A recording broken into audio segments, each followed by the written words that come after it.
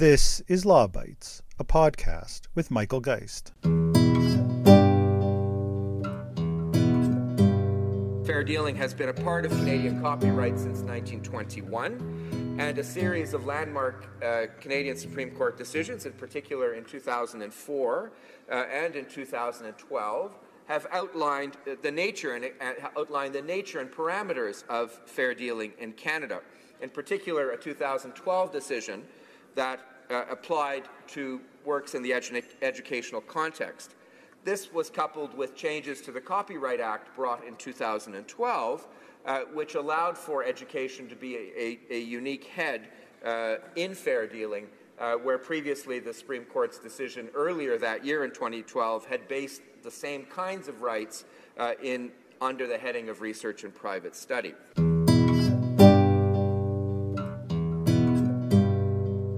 Last week was Fair Dealing Week, a chance for a wide range of Canadians, educators, students, librarians, archivists, and creators to celebrate the important role that fair dealing plays in facilitating both fair access and fair compensation to copyrighted works. I ran a series of posts on Canadian education, fair dealing, and copyright that will continue into the coming week. This podcast episode is part of that series, as I'm joined by Stephen Spong, the director of the John and Dotsa Bitove Law Library and copyright officer at Western University. Spong used Fair Dealing Week to write a piece that appeared in multiple press venues, lamenting what he termed goblin mode gaslighting on copyright. He joins me on the podcast to talk about fair dealing in practice, the ongoing policy debate, and what goblin mode gaslighting actually means. Stephen, welcome to the podcast. Thank you for having me. Yeah, I'm really glad that you've taken the time to jump on. We're recording this on a Friday, coming at the tail end of Fair Dealing Week, and both of us have been active. You've had a couple of pieces that appeared in the London Free Press and the Hill Times, and I've been blogging daily on Canadian copyright, fair dealing, and education. And I'll put links to all of the various pieces in the show notes for this podcast. Now, I wanted to bring you on this podcast to talk a bit about the realities on the ground for fair dealing and how you see the discourse around policy reform. Why don't we start with a bit of a primer on fair dealing? Some people who listen to this podcast will be experts and will know lots about it. Others may be newer to the issue. And as you know, and others may know, the past 20 years or so has seen multiple Supreme Court of Canada decisions involving fair dealing. Can you talk a bit about that evolution? Of course, yes. Well, as you say, fair dealing has been around for a long time. Really, the where its story begins in the modern context, I think, really kind of came to the fore with the CCH and Law Society of Upper Canada case in 2004, which is the case that brought us the term large and liberal interpretation, and as it was initially applied to research, but then later expanded to all of the fair dealing factors. And it, of course, also introduced the 6-point tests for assessing fair dealing. So that for those who don't know, I'm sure many of you do, that's the purpose of the dealing, the character of the dealing, the amount of the dealing, alternatives to the dealing, the nature of the work, and then the effect of the dealing on the work. And while the CCH and Law Society case was really, and it remains a landmark copyright case and really kind of started the story of modern fair dealing interpretation, there was still quite a bit thereafter. And the next sort of major landmark was in 2012, which was saw both the pentalogy, which is what we call the 5 copyright cases that were released by the Supreme Court on the same day in July of 2012. And then there was also the Copyright Modernization Act. And the Modernization Act was significant because it added education parody and satire. That was in addition to research, private study, criticism, review, and news reporting. And Well, there were 5 cases in the Supreme Court in the Pentology. The really relevant ones were the Alberta and Access Copyright and SOCAN and Bell cases. Well, the Alberta and Access Copyright case covered a lot of areas. Really, the key takeaway there was that it reinforced the CCH test. And then, of course, the most recent case was the conclusion of the long-running York and Access Copyright saga in 2021. What was interesting about that case was that in the fair dealing bulk of that was in the lower courts, but the Supreme Court said that the lower court reasoning was flawed, and that in addition to considering the fair dealing, the nature of the dealing, at the institutional level, they also needed to consider the student interests as well. You started, of course, with the CCH case, which created that strong grounding, as you suggest, with fair dealing as a user's right, affirmed in the Pentology in 2012, where you get the court taking a look at some of these issues, and again coming quite strongly in favor of a large liberal interpretation when it came to fair dealing. But for whatever reason, there were some that still doubted what the court had said. And the Access Copyright case with York University played out over a number of years. Some suggest there is some amount of uncertainty. I must admit, I'm not in that camp. I think that we have now seen successive Supreme Court of Canada decisions, as you've described. We've seen a turnover in the bench. And so it's not that this is about a single judge or a couple of judges. This is now justices that have changed over time, and yet the consistency with which they've examined copyright, particularly with respect to issues around user rights and fair dealing, has been very consistent, despite the regular number of cases that we've seen. There are those that suggest that the door is still open. Is it because of that case? Is it because other parties just are hoping against hope that some court or some government will simply take it upon themselves to re-examine the state of the law? How do you account for at least some groups trying to, I think, sow ambiguity into the area? Well, I mean, I think that the term that you use is a good one, which is to kind of hope against hope. I think that frankly, for those who like, and access copyright, I think is the big boogeyman, if you will. I think that for them it is existential to a certain extent in terms of what their business model is. And so they need to be able to grasp anything. And so while I think that it is the language in Access and York is, as you say, quite strong, I think that there's enough there. That they're clinging to it to hope against hope.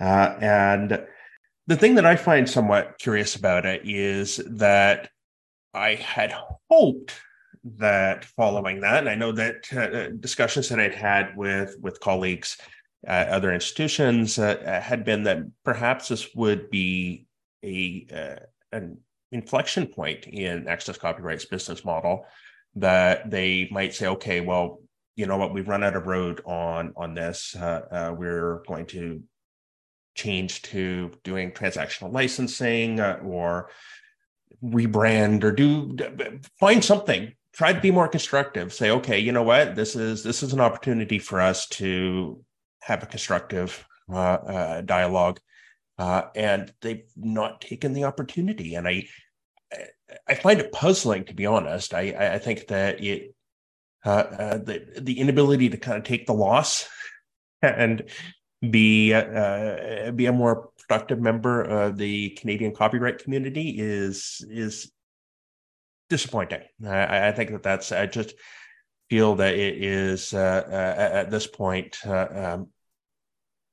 unhelpful. Just it's baffling to me.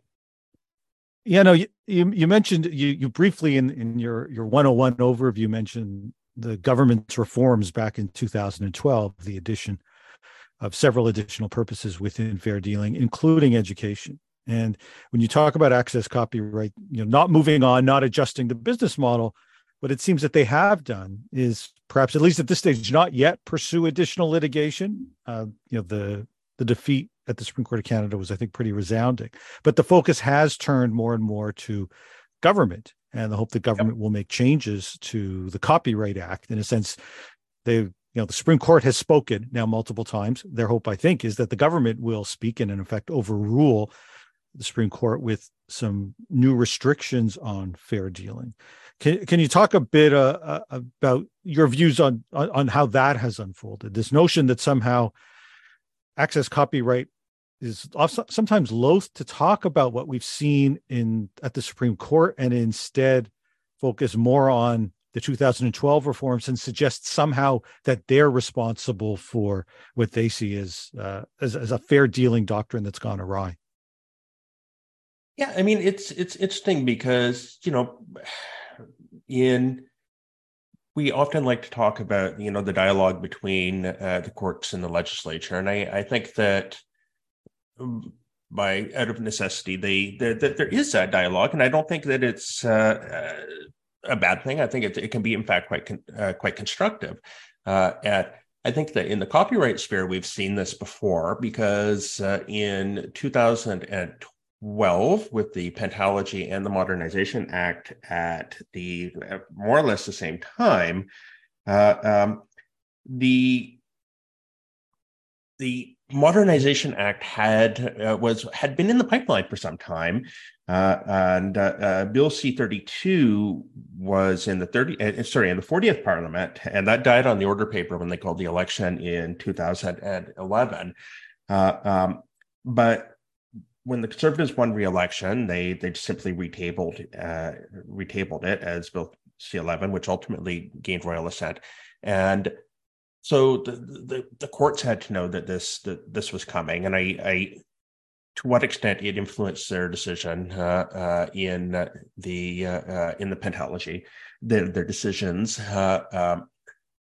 You could speculate on that, and I will say that I think that it can't not have some bearing, but I think that now the access copyright really, I think, is probably seeing that as an option rather than trying to engage constructively with the copyright community. They are attempting to lobby the government to change the legislation. I do feel that certainly some of the rhetoric that we're seeing coming out of places like the Writers' Union and whatnot suggests that there is a bit of a deliberate misrepresentation of the sort of losses that they feel are attributable to fair dealing. And as I mentioned in my commentary in the Free Press and the Hill Times, I feel that is deliberately misrepresentative, and I think that it's, quite frankly, it's a bad faith argument. Yeah, no, you refer to this phenomena as goblin mode gaslighting in the Free Press piece. Can you explain what that means and what you see as some of the risks to the copyright policy process here in Canada? Well, it's funny, actually, because the word of the year, Oxford, it is Oxford, but I think it's the Oxford English Dictionary, went with goblin mode as their word of the year. It's two words, but they and then Merriam-Webster went with gaslighting. They're talking about sort of society writ large and the sort of the tone of the discourse writ large. And I think that it perfectly applies here, because I think that as gaslighting, of course, is something we've seen a lot over the last few years, especially south of the border. But I think that we're also seeing it here in Canada is deliberate misrepresentation of the fact of facts, and delivered in such a way as to make people question question reality, question what their assumptions were. And I think that by this point, the jurisprudence and even the legislation is firmly on our side. By our, I do mean the educational sector and those who would utilize fair dealing. I think that it should be well and truly settled, and yet there are those that are saying that what we are advocating for is somehow wrong. It is, and there's, maybe I'm reading into it too much, but I would say that there's certainly a lot of moral judgment that seems to be placed into it, that we are somehow we're undercutting the sort of the natural order of how this should work, and that's the one part of it, is the gaslighting. And then the goblin mode. Goblin mode is basically to act in a way that is, well, I suppose, goblin-like, but that is self-interested. And that's one of the major aspects of goblin mode, is to act in a self-interested way. And I definitely see that many of these organizations are completely in it for themselves in terms of, and there's a business model to it for sure. Like because it is existential for them, it is very much the epitome of self-interest in terms of being able to ensure that this business model that they have set up continues by any means necessary. So if that means having to gaslight people into believing that unnecessary reforms are inevitable, or that there has been a wrong that needs to be righted, to me suggests that goblin mode gaslighting is absolutely the perfect way to describe it. Okay, I must admit, it's a term, or at least a combination of terms that I hadn't encountered before. Now, I can certainly understand it. I myself have argued as recently as this week in the series of pieces that I think there's been a real misrepresentation about the state of Canadian copyright law in terms of how it's been interpreted. I think you've done a nice job of unpacking that. But one of the reasons I was really excited to have you come on the podcast is that you serve as the director of the Bitov Law Library at Western University. You're the copyright officer at the university. Can you talk first, I guess, a little bit about what that entails? And then what I really want to get into is a better understanding, essentially on a day-to-day basis, how your experiences and your work accord with the claims that somehow it's fair dealing overall, and what we're seeing take place in universities are all sorts of institutions that are actively exploiting fair dealing and not compensating, rather than relying on a whole range of different licenses. In my library director role, it's a lot more operational in terms of ensuring the smooth day-to-day running of the law library, as well as doing law, legal instruction and stuff like that for legal research, because I do have a JD, and then the copyright officer role, there's a lot more policy and advisory work there, and so ensuring that that our copyright policies are up to date. We are actually currently undergoing a policy review following the York and Access copyright decision, and doing a lot of advising. And that was definitely something that there was a lot of in the height of the pandemic, in terms of advising faculty as to what they could do with their materials, and how they could ensure that students were getting proper access to the materials, and then doing a lot of instruction. I work with the Center for Teaching and Learning for doing working with course developers and stuff like that. So it's a big portfolio. I love it, though. I have to say that the very, very different things, but it keeps it diverse. Part of that role, and one of the really interesting things I was able to do in the pandemic was, Western did join the HathiTrust ETAS. Western was also the pilot site for a controlled digital lending platform that we were offering through through the Ontario Council of University Libraries, so we had our own ETAS platform, and we were the pilot site for it, and so we were looking to work with Course Reserve. So it was largely for short-term loans and our course reserves, and so that was a really interesting pilot. Unfortunately, we shut it down the same time as HathiTrust, but it was cool to see that we could actually do it and to kind of work through those issues. So I was working with our general counsel as well as external legal counsel to develop those policies. And we are continuing to look at ways in which controlled digital lending could be developed further, moving forward. And there is a lot of work that's being done on that front, sort of behind the scenes, not just at Western, but through vendors that are looking to enable various tools to allow controlled digital lending according to different sort of risk tolerance levels.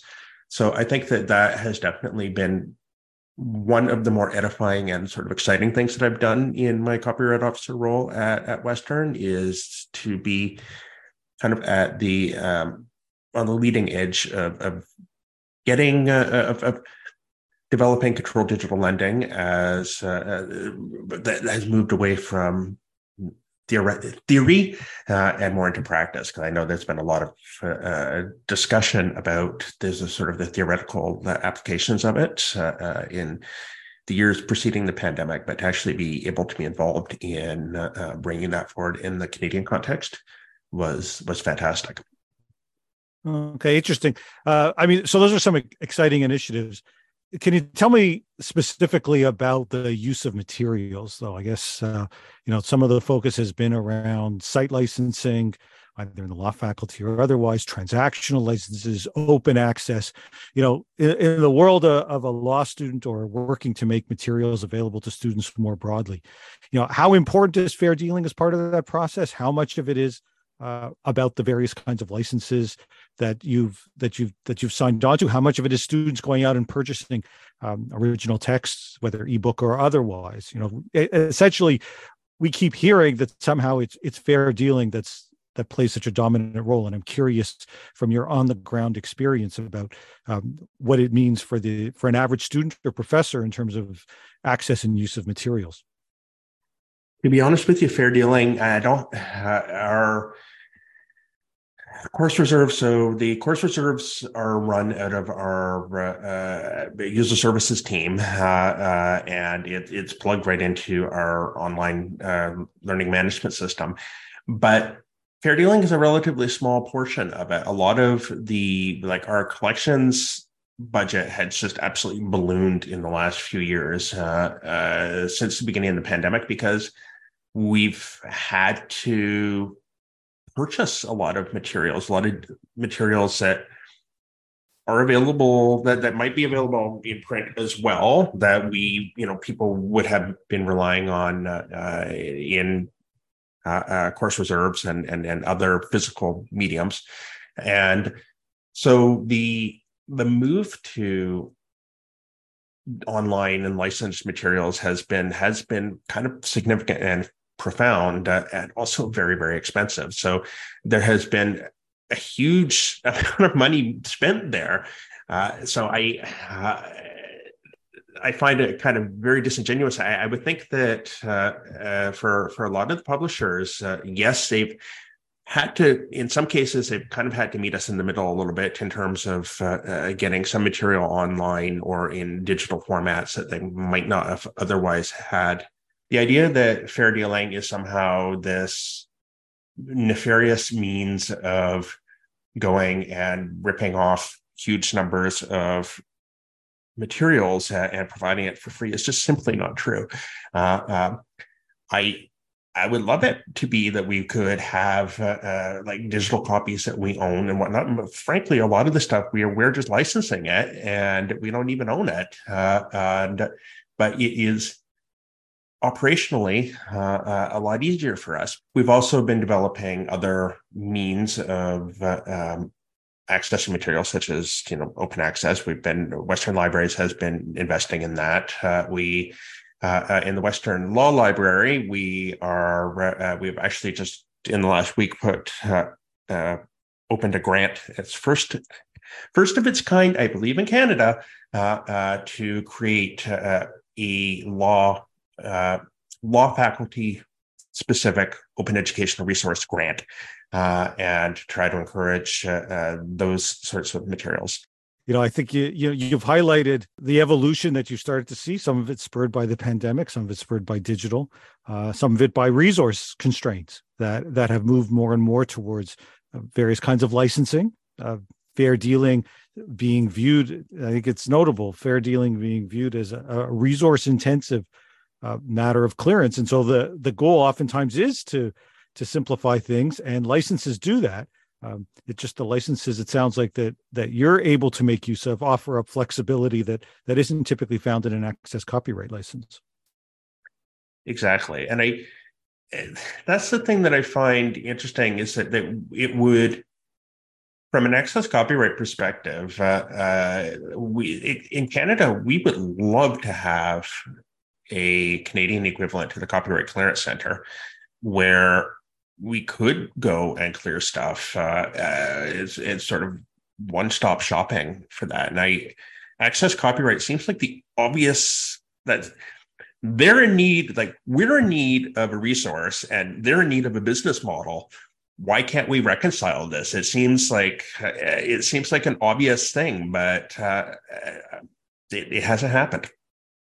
Yeah, at least not yet, but perhaps hope springs eternal that we will see some of the changes. Certainly the laws evolved in some notable ways, and I'm glad that you're finding the time to both practice making works available through your various positions, and taking the time during Fair Dealing Week to speak out on some of the policy developments as well. So, Stephen, thanks for that work, and thanks for joining me on the podcast. Well, thank you very much, Michael. I appreciate it. That's the Law Bytes podcast for this week. If you have comments, suggestions, or other feedback, write to lawbytes@pobox.com. Follow the podcast on Twitter @LawBytesPod or Michael Geist @mgeist. You can download the latest episodes from my website at michaelgeist.ca, or subscribe via RSS at Apple Podcast, Google, or Spotify. The Law Bytes podcast is produced by Gerardo Lebron Laboy. Music by the Laboy brothers, Gerardo and Jose Lebron Laboy. Credit information for the clips featured in this podcast can be found in the show notes for this episode at michaelgeist.ca. I'm Michael Geist. Thanks for listening, and see you next time.